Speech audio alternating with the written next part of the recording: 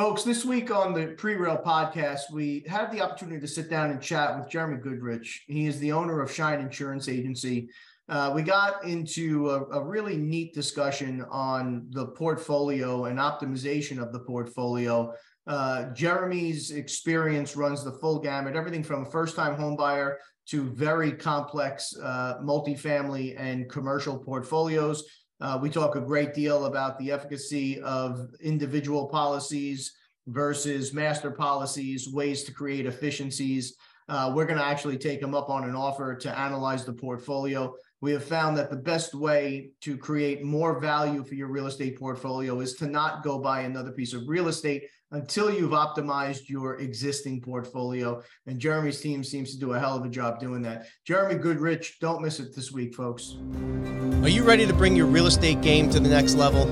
My name is James Prendamano. I'm the CEO and founder of Pre-Real. And over the past 25 years, I've closed over $1 billion in transactional real estate. Each week, I'm meeting with outstanding investors, high-performing individuals, and visionaries operating in the real estate space. These are the people that are actually out there in the real estate game right now getting it done. This podcast aims at bringing anyone's game to the next level. This is the Pre-Real Podcast. Welcome, everyone, to the Pre-Real Podcast. We're joined this week by Jeremy Goodrich. He's the owner of Shine Insurance Agency. Jeremy has some remarkable content. It runs a pretty wide band of the demographic he's targeting, but his base and his agency covers from the first-time home buyer literally to complex commercial transactions on the insurance side. Jeremy, thank you so much for taking the time and joining us today. James, it's a pleasure. Excited to speak to your audience and just share a little bit about the insurance world, hopefully make it kind of exciting for folks who maybe have seen it as not so much in the past. Yeah, so insurance is one of those necessary deals that I think most of us, to be candid, don't spend enough time getting in the weeds on. And it's unfortunate that usually it takes an event, some sort of occurrence before we start to pay attention to our policies in a meaningful way. But it is something that we absolutely should be looking at closely from Jump Street. Absolutely. Yeah. I think, if we think about insurance as just a little tiny piece of how we manage risk, I think it starts to make a lot more sense. Like, risk is something that we dig into every single day, every decision we make, whether we're picking up a new property or deciding who we want to rent a property out to. We're deciding what the balance of risk is, if we're going to make a big investment, if we're going to make a small investment, all those kinds of things. And insurance is just a tool inside of our risk strategy, right? It's a way to pass on some of the biggest risks. I think that if we didn't have insurance, this is the positive of it. If we didn't have insurance, none of your listeners would be real estate investors. The only people who would be able to invest in real estate are those who could absorb millions of dollars in loss if a fire burns down a property or someone slips and falls and is injured and files a lawsuit against you. Those would be the only real estate investors out there. And so insurance, in a small way, levels the playing field. And I think that's just one of the positives about the role it plays in your investing journey. No doubt about it. So you own your own agency, and I'm always curious about the journey. How did you end up getting involved in insurance, if we can go back a bit? Absolutely. I was an elementary school teacher for 13 years. So insurance was definitely not on my plate. I grew up a pastor's kid. I was always kind of a teacher, a servant. That's what my parents have been as well. And so, the idea of going into something where it's a little more lucrative, finances are a key part of the process, was not at the top of my mind. I met my now wife and business partner while I was an elementary school teacher, and she ran her dad's agency. She was a third generation insurance agent. Making a long story very short, in the end, her dad sold his agency to a big financial conglomerate. She was ready to move on to something else. I had been a teacher for 13 years. That was kind of enough for me. I was ready for another adventure as well. And so we came together in 2013 and started Shine Insurance with the intention of just changing the way people feel about insurance. So it was like, how can I bring a teacher's heart and a teacher's mindset to a world that kind of seems gross and slimy? Can those two things come together? And over the course of the last 10 years, I've done the best to bring them together that I can. Well, and your content screams care, concern, and there's an authentic feel to it that I enjoyed very much. So you've done a hell of a job to that end. People typically don't go from 9 to 5s and make a leap into owning their own business without there being some influence, mentor, event, their why, as they say today. Was there a trigger like that for you? Was there a moment or a book or something that inspired you to say, you know what, I'm going to stop trading time for money, you know, the famous Kiyosaki book, and you know, make that leap? Or was this just an organic process with the missus? You know, I think I've always had an entrepreneurial mindset. I'm like so many of your listeners, started, you know, when I was 13 mowing people's lawns and made a bunch of, I mean, it felt like a bunch of money when I was 13. I remember buying my girlfriend when I was like 15 years old, like a gold necklace at a store that doesn't exist anymore, like almost like a Walmart type place. And I just thought it was the coolest thing, right? Like I made this money on my own. I was able to scale that lawn care business. And in fact, I really never stopped in the lawn care world until, you know, I was 36 years old. While I was a teacher, I would drive up to school with my truck and my trailer and all my commercial mowers and teach all day, and then get done with school and go out and mow for the rest of the day. So I've been in the entrepreneurial world for a long period of time, but really the impetus was, you know, one, my wife's father's agency being sold and the opportunity to jump into this world. And two, I was pretty tired of living off of credit cards and simply not being able to cover even my own costs, let alone invest or grow for the future. I made $27,000 a year for 13 years. You know, at some point, it's just like, I can't function that way. And so those things all came together to take the leap.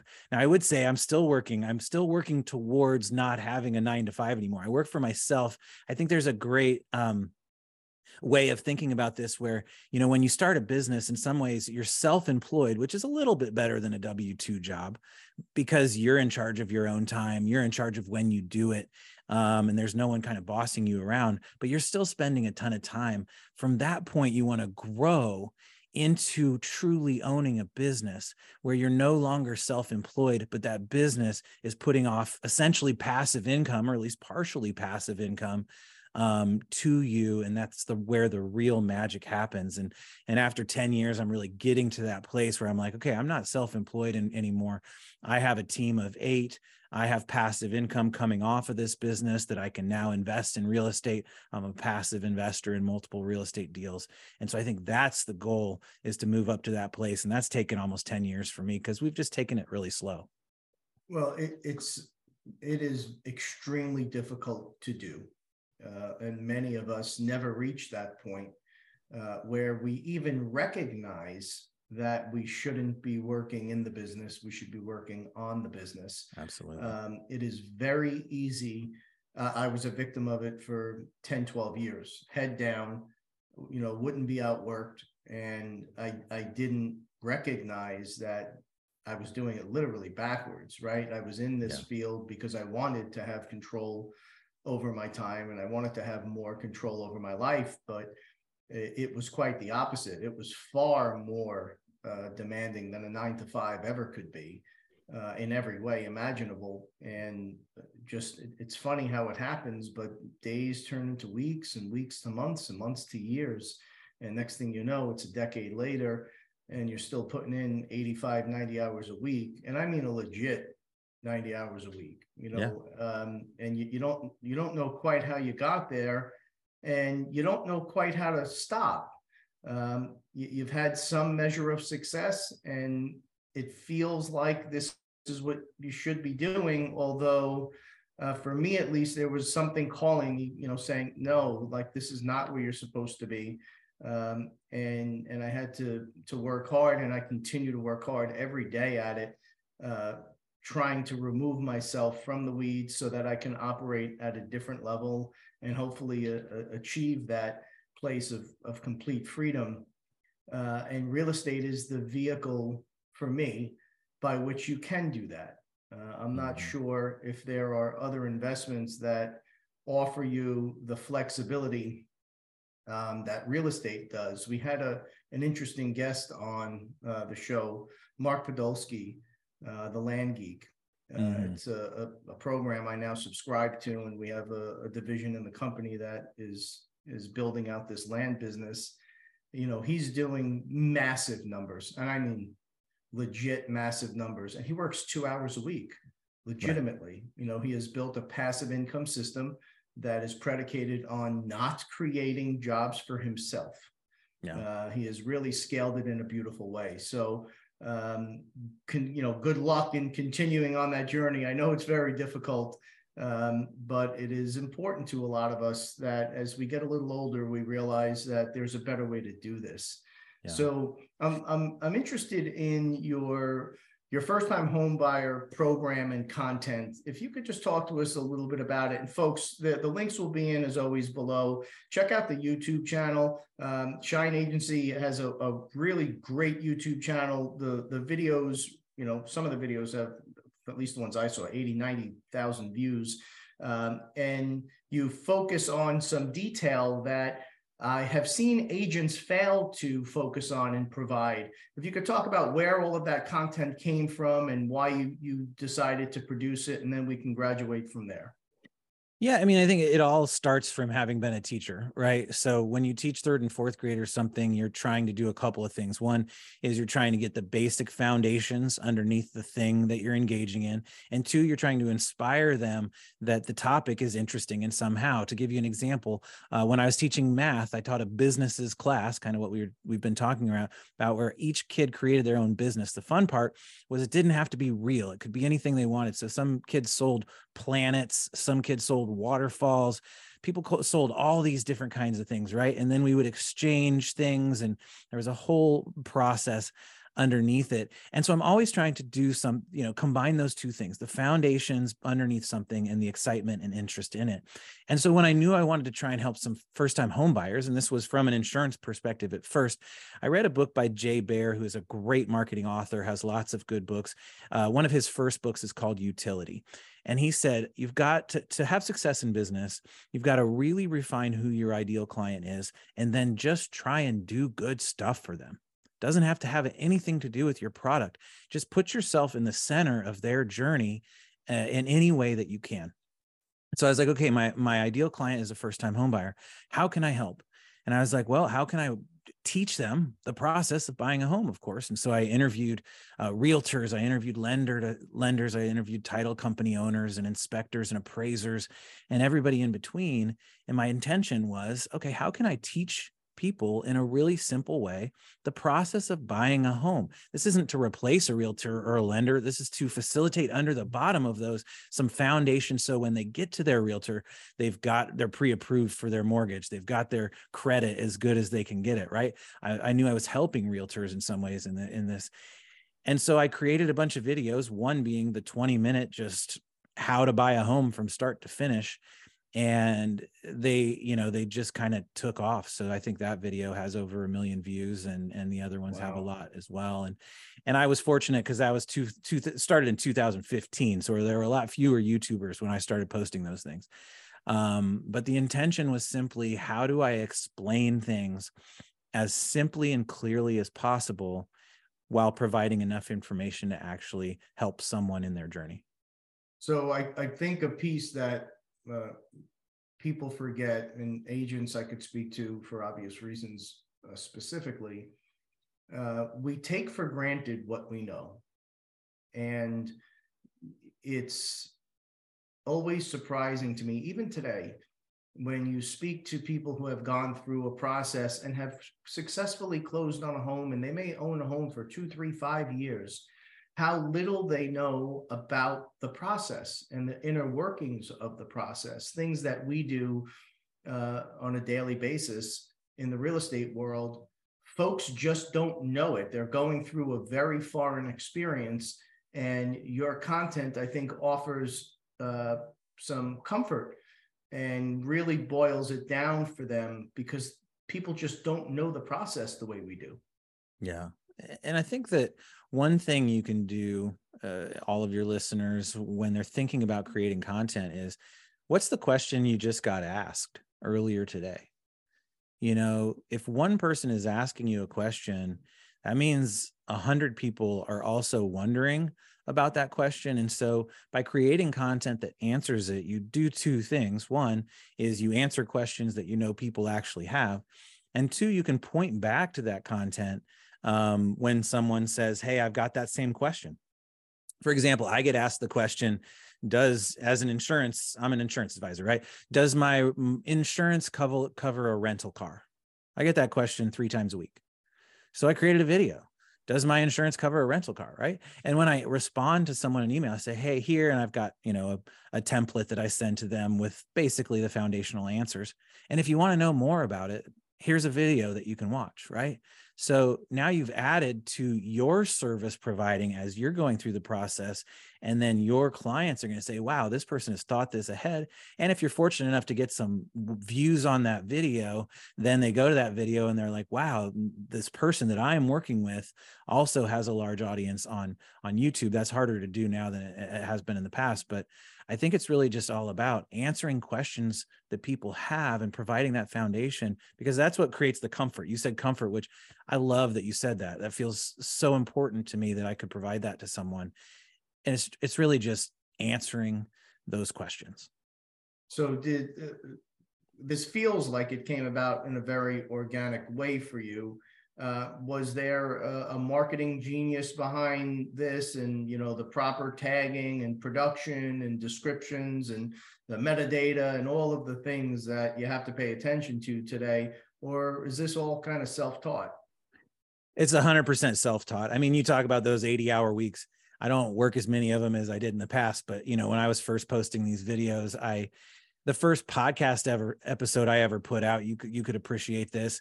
I edited the audio myself, and I still have a photo of what that audio looked like at the end, because it took me about 10 hours to cut out all the ums and ahs and things of that nature, right? And so at the beginning, I was doing it all myself. And now I have a podcast editor who helps me to take care of that. YouTube, I still do pretty much all on my own. It really is just kind of like, okay, what do I think people need right now? All right, I'm going to put it out there. And since I've been doing it for quite a few years, being able to edit a video is pretty quick. And I probably don't have the best looking videos in the world, but I just try and get it out there and give folks some answers to their questions.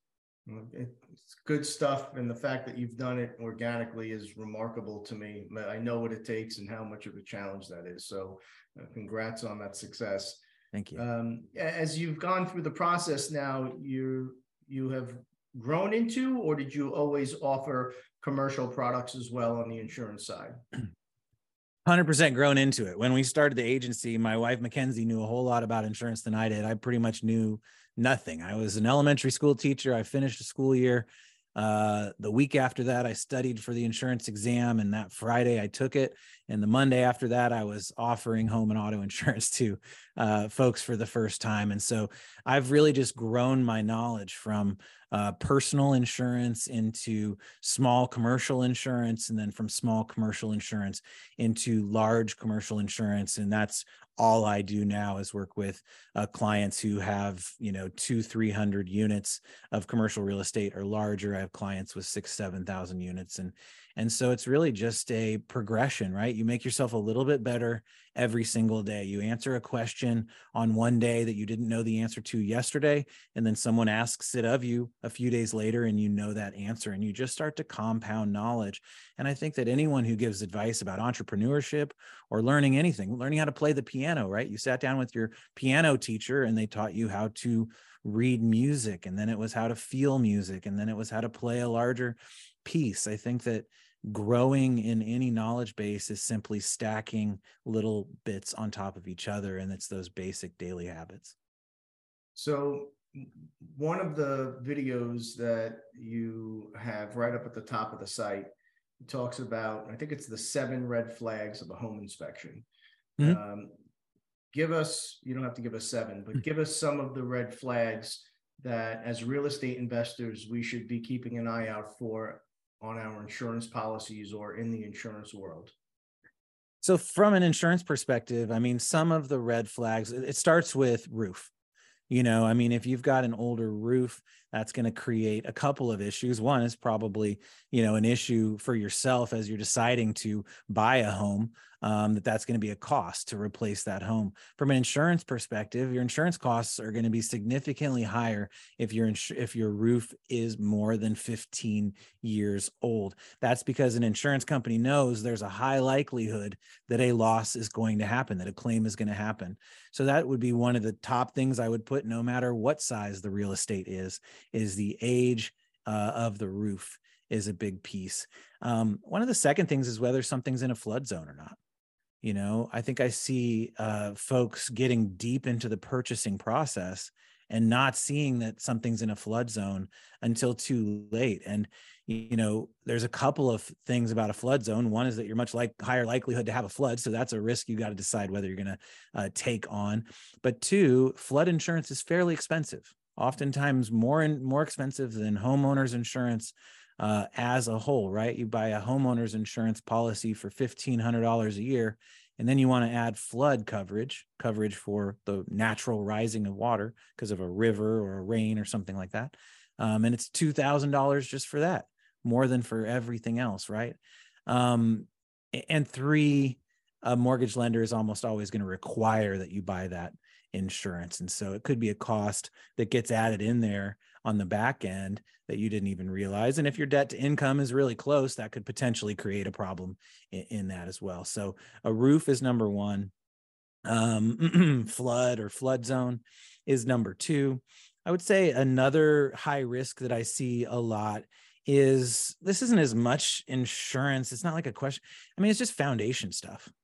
And I think any good real estate agent knows that if you walk into a basement and it's looking shady, the value of that property is deeply dropped. And as a buyer, I think if you walk into a basement and you see, troubles, or you see that in an inspection, these are high cost issues that aren't going to increase the value of sale for you on the back end. So, those are three. You said I didn't need to go all seven. I could keep going if you want, but those are three common examples. So the policies, as you had described earlier, are managed risk. That's essentially what you're trying to do here. When shopping for these policies, is there really a profound difference in agency to agency, carrier to carrier? If it's apples to apples, are there wins that you can make between the lines there, or is it pretty uniform across the board? It's vastly different, especially when you leave homeowners and start to get into real estate investing, whether that's residential investing, 1 to 4 unit properties, or that's commercial, 5 unit or more apartments or office buildings, golf courses, things of that nature. I say there's 3 tiers of insurance companies. The top tier, tier number 1, is the best companies with the best claims experiences, with the lowest price for insurance. You say, well, that's what I want, tier 1. Well, that's what everyone wants. Tier 1 insurance companies say no a lot.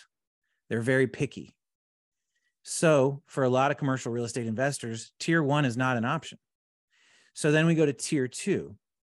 Tier 2 insurance companies, slightly worse insurance coverage. You start to get some exclusions that are kind of scary in claims, slightly higher price, and slightly worse claims experience. Those companies are going to say yes more often, right? And then there's tier 3 companies, which is like excess and surplus. These are companies who specialize in the harder to insure risks. So if you have an apartment complex that was built in the 1970s that's 10 miles away from the coast, you've got a high risk property. Tier 1 companies are going to run away from that risk all day long. Maybe you could get it into a tier 2 company if you can show your risk management strategy, if you've got brand new roofs on it, if you've got all updated electrical and plumbing and everything else. There's a possibility you get in there, but most likely that property is going to be in a tier 3 space. So it's the job of the insurance advisor to know the differences, to know the backdoor ways to get into a tier 2 company when maybe it should be in a tier 3, or a tier 1 company when maybe it should be in a tier 2, and to have access to all those companies. Every different agency has access to different companies. If you're going to a State Farm or an Allstate or something like that, they have access to one insurance company, right? If you're going to an independent insurance agency, they have access to as many companies as they've been able to go out and get access to. So there's some independent agencies out there that only have access to one company. There's independent agencies out there that have access to 3 or 4. Our agency has access to about 100, right? Wow. And so how is the difference there going to affect the competition inside the agency, affects their capacity, right? And so, that is just a small answer to, are there truly differences? Absolutely. And so it's access to companies, it's ability to be able to get in to the right places. And then it's the ability to turn around. So my job as an independent insurance agent is to have a client come to me and say, I need to insure a 10-story office building in downtown Indianapolis, Indiana. And I'll say, okay, I need a whole bunch of information from you so I can turn around and sell this to insurance companies. And then I turn around and I sell it to a group of insurance companies. And then when they start coming back to me, I say, well, that's a really nice price, but this company over here is giving me a 10% less price. So can you come back at that or not? And this company says, yeah, I can come back at 10% lower. Okay, great. I go back to that company. So if you have a good independent insurance agent, they're the one creating the competition. And the mistake I see a lot of people do is go out to multiple independent insurance agents. Now there's multiple people trying to pin companies against each other. And now it's just a mess. And those companies, and the last thing I'll say, I know this is a long answer. The last thing I'll say is those companies, when they start seeing submissions coming in from multiple different agents, it says to the companies that the client is not a committed client and they're just looking for the lowest price. And you're actually going to get less bargaining power with a company if they're seeing a submission come in from multiple agents. So as a client, you have to be careful. You don't want to go out to a bunch of agencies because it can actually backfire on you. So I want to expand on that a little bit because I think it's something that is overlooked. It's not properly understood, and it's critically important. For whatever reason, insurance, I guess it's because it's the piece that comes toward the conclusion of the transaction. So you seldom see, I've seldom seen, and I've seen quite a bit of transactional real estate in my day, people really aggressively shopping through their preferred agent, their policies, the way they would a mortgage. Right. So if you can imagine, it's no different, folks, than if you go to Citibank for a loan, you're going to get it from Citibank. If you go to Bank of America, you're going to get it from Bank of America. If you go to ABC Mortgage Broker, in all likelihood, they have access to a number of different lenders, and they can go literally pit those lenders against each other and fight for the best deal for you. And the same option is available to you in the insurance world. And it sounds like from what Jeremy is saying, and certainly from, again, having closed a number of transactions, that there are a suite of services. There are multiple ways to skin a cat. There are a lot of really wicked, creative ways that you can get maximum coverage at a really affordable or reasonable rate.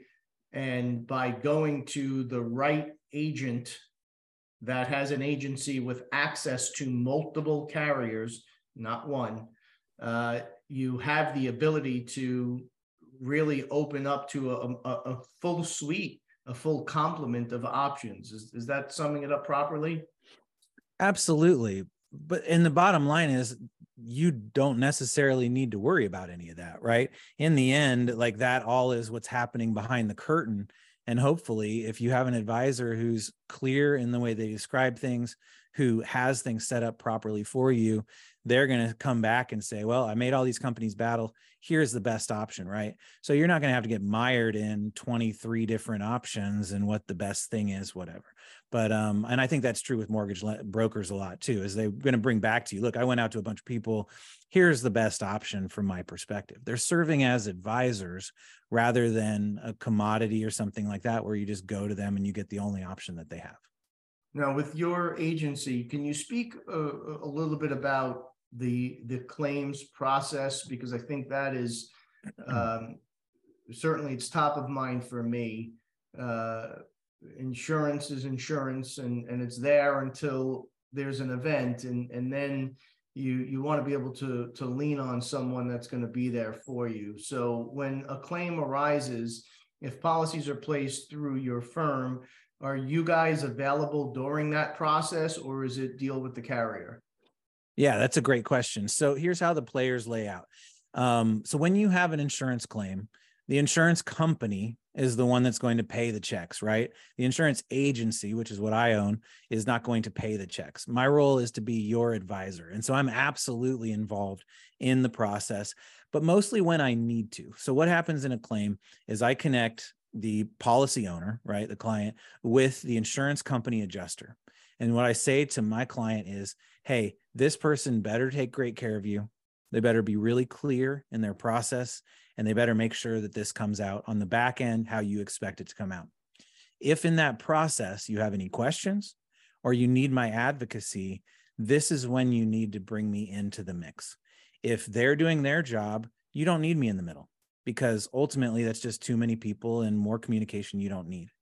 But if they're not, then this is when you need to come to me and get me pulled into the mix. And that's different than a lot of, you know, if you, again, coming back to that State Farm example, the person who sold you the insurance at State Farm has zero connection with a claim.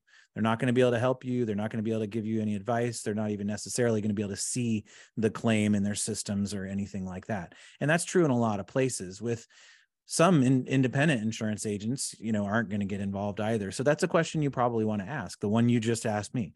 What happens in a claim scenario, and can I count on you to be my advocate through that process? Okay, so outside of the general policies, do you guys get into umbrellas and some of the more complicated coverages as well?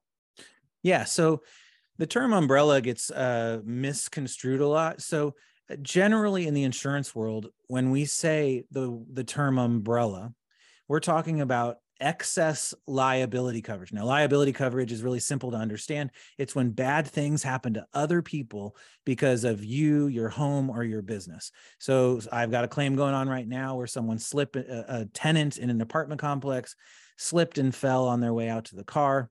They had a broken arm. They decided to hire a personal injury attorney. We're navigating that process. The liability coverage on that person's policy is what is covering them for that situation. An umbrella is excess liability. So usually we have about $1 million of liability coverage. That $1 million is definitely going to cover that person's broken arm, no matter how bad the lawsuit. Well, I shouldn't say no matter how, very likely to cover that no matter how bad it is. But could it go above and beyond $1 million? Yeah, it could. And certainly if you have a lot of assets that you're worried about higher numbers, then you want more liability coverage than $1 million. And that's where an umbrella comes in place. You can get an extra $1 million. So now you have two. You could get a $10 million umbrella. Now you have $11 million in a loss scenario where something bad happened to someone else because of you. In the commercial real estate world, sometimes people say umbrella when they're talking about an insurance policy that covers their entire portfolio, as opposed to one policy for this location, another policy for this location, another policy for this location. In the insurance world, we would call that a master policy or a portfolio policy. This is bringing multiple locations together, sometimes even with separate LLCs for every single location, bringing them together on one master policy so that it's oftentimes cheaper, it's easier to add a property or remove a property. There's lots of advantages to master policies.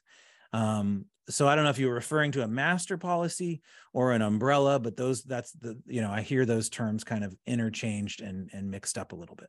So I was referring to umbrella and excess liability, but you just raised a great question. So as an investor, if you have LLCs that are set up for each transaction that you're involved in, and each long-term hold, and each individual property has its own policy, and you then want to cover vis-a-vis excess through an umbrella, or I didn't even realize that it was a consideration that instead of having individual policies on each property, you can have one master policy that covers the different LLCs. Yeah, absolutely. So a rule of thumb is the LLCs need to have at least 50% similar ownership across the LLCs. So if you've got drastically different ownership structures between one LLC and another, then a master policy probably doesn't work for you. But especially if you're, I see a lot of scenarios where you're a single owner LLC and you're purchasing 1 to 4 unit dwellings, right? And you've got a schedule of them. Maybe you're in a town, it's a college town, you're doing student housing and you're just buying all these houses up, right?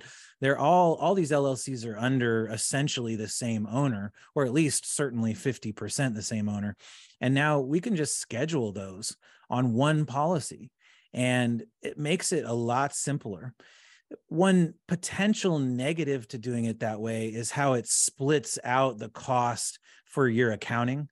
Right. And so that can create a problem. Is now I'm getting a bill for $50,000 once a year for my 50 different properties, but I've got to pay out of a different bank account because that's how I've set up my accounting.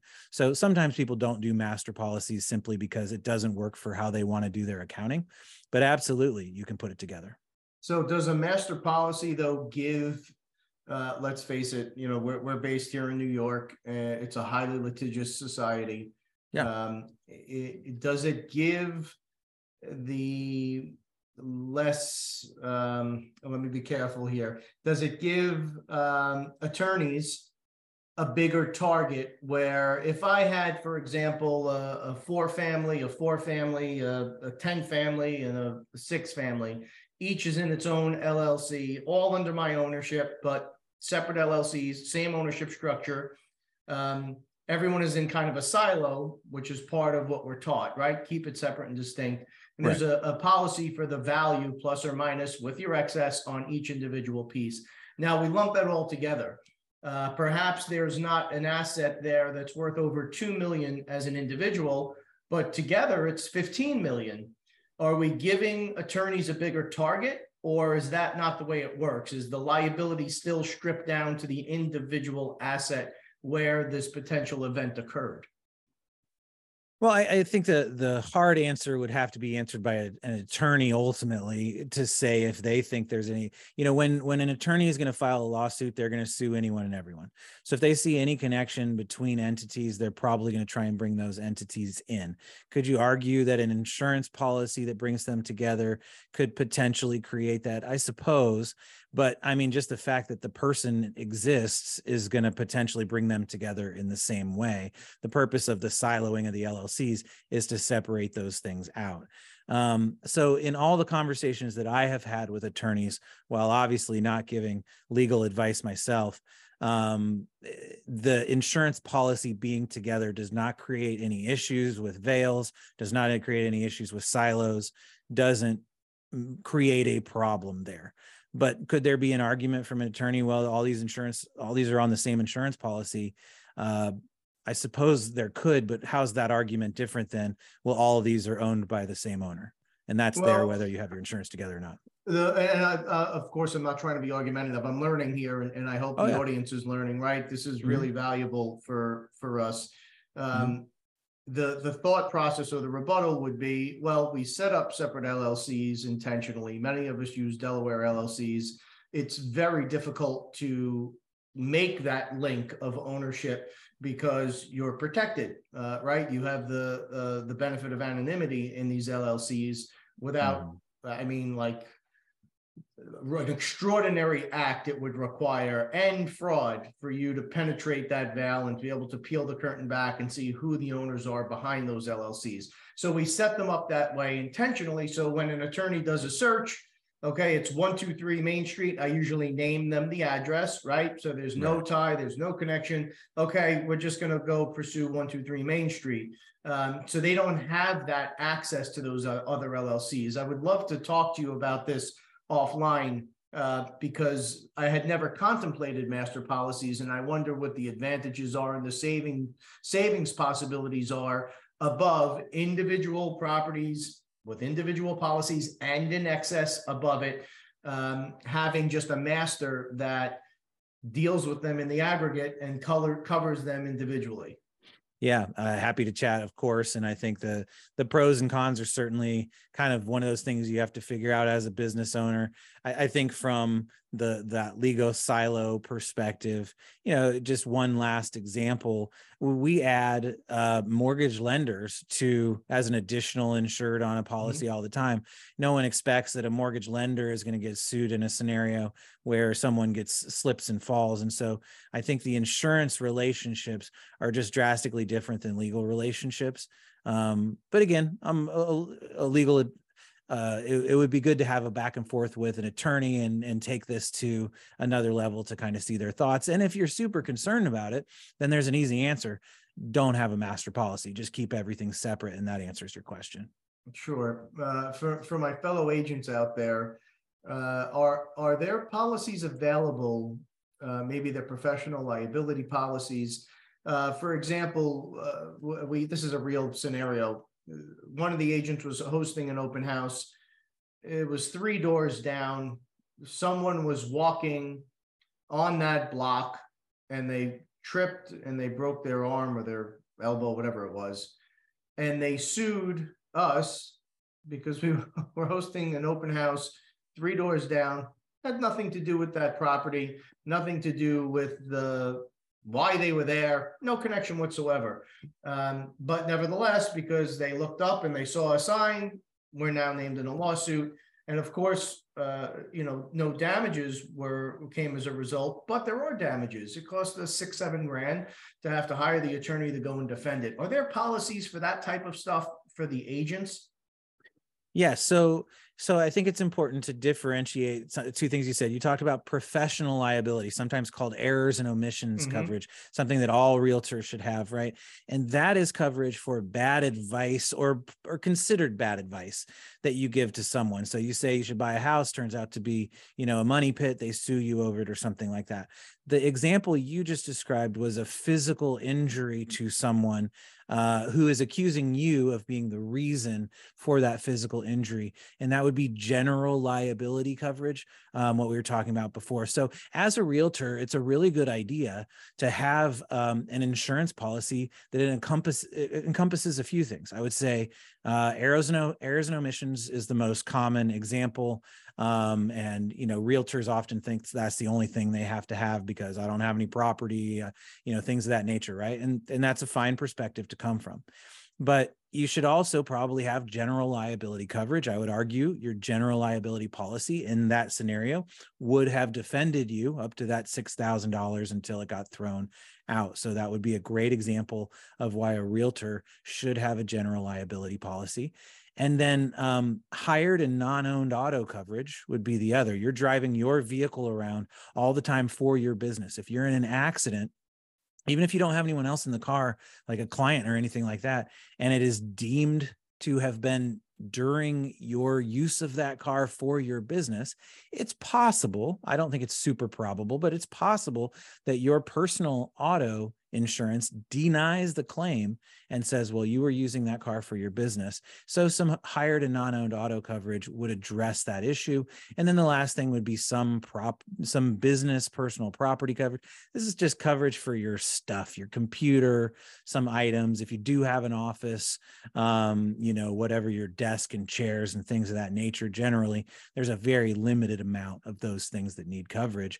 But that would be a quick litany of the types of things a real estate agent might consider for insurance. The E&O is an absolute, but are there exposures out there for general liability or property coverage or hired and non-owned auto? Yeah, absolutely.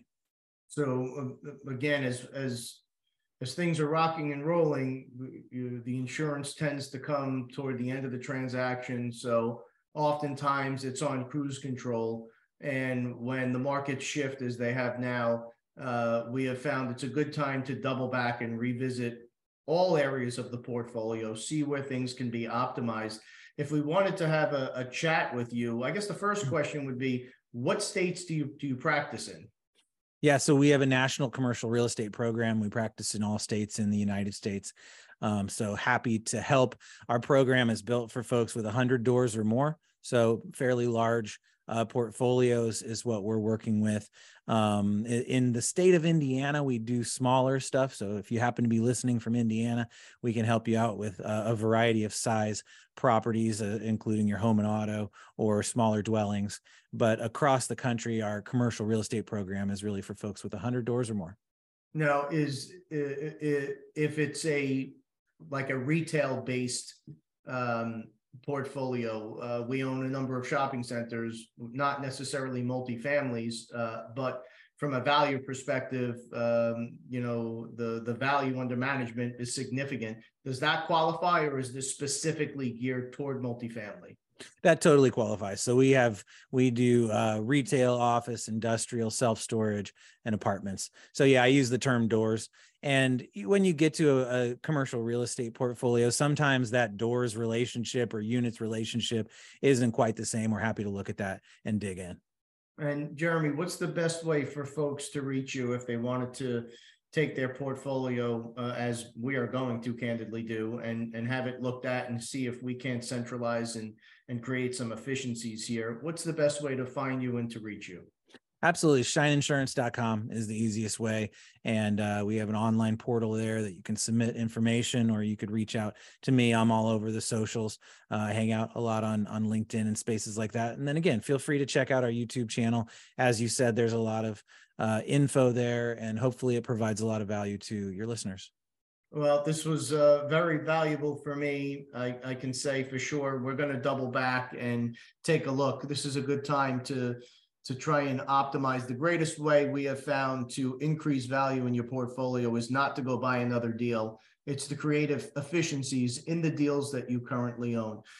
So we're going to definitely pursue this. I can't thank you enough for the time, Jeremy, today. This was really informative. Yeah, James, happy to help, and obviously happy to chat with you or any of your listeners about how to limit the cost and at the same time make sure you've got the right coverage. Jeremy Goodrich, everyone. As always, please stay safe. Are you ready to bring your real estate game to the next level? My name is James Prendamano. I'm the CEO and founder of PreReal, and over the past 25 years, I've closed over $1 billion in transactional real estate. Each week, I'm meeting with outstanding investors, high-performing individuals, and visionaries operating in the real estate space.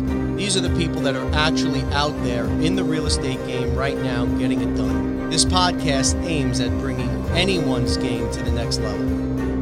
This is the PreReal Podcast.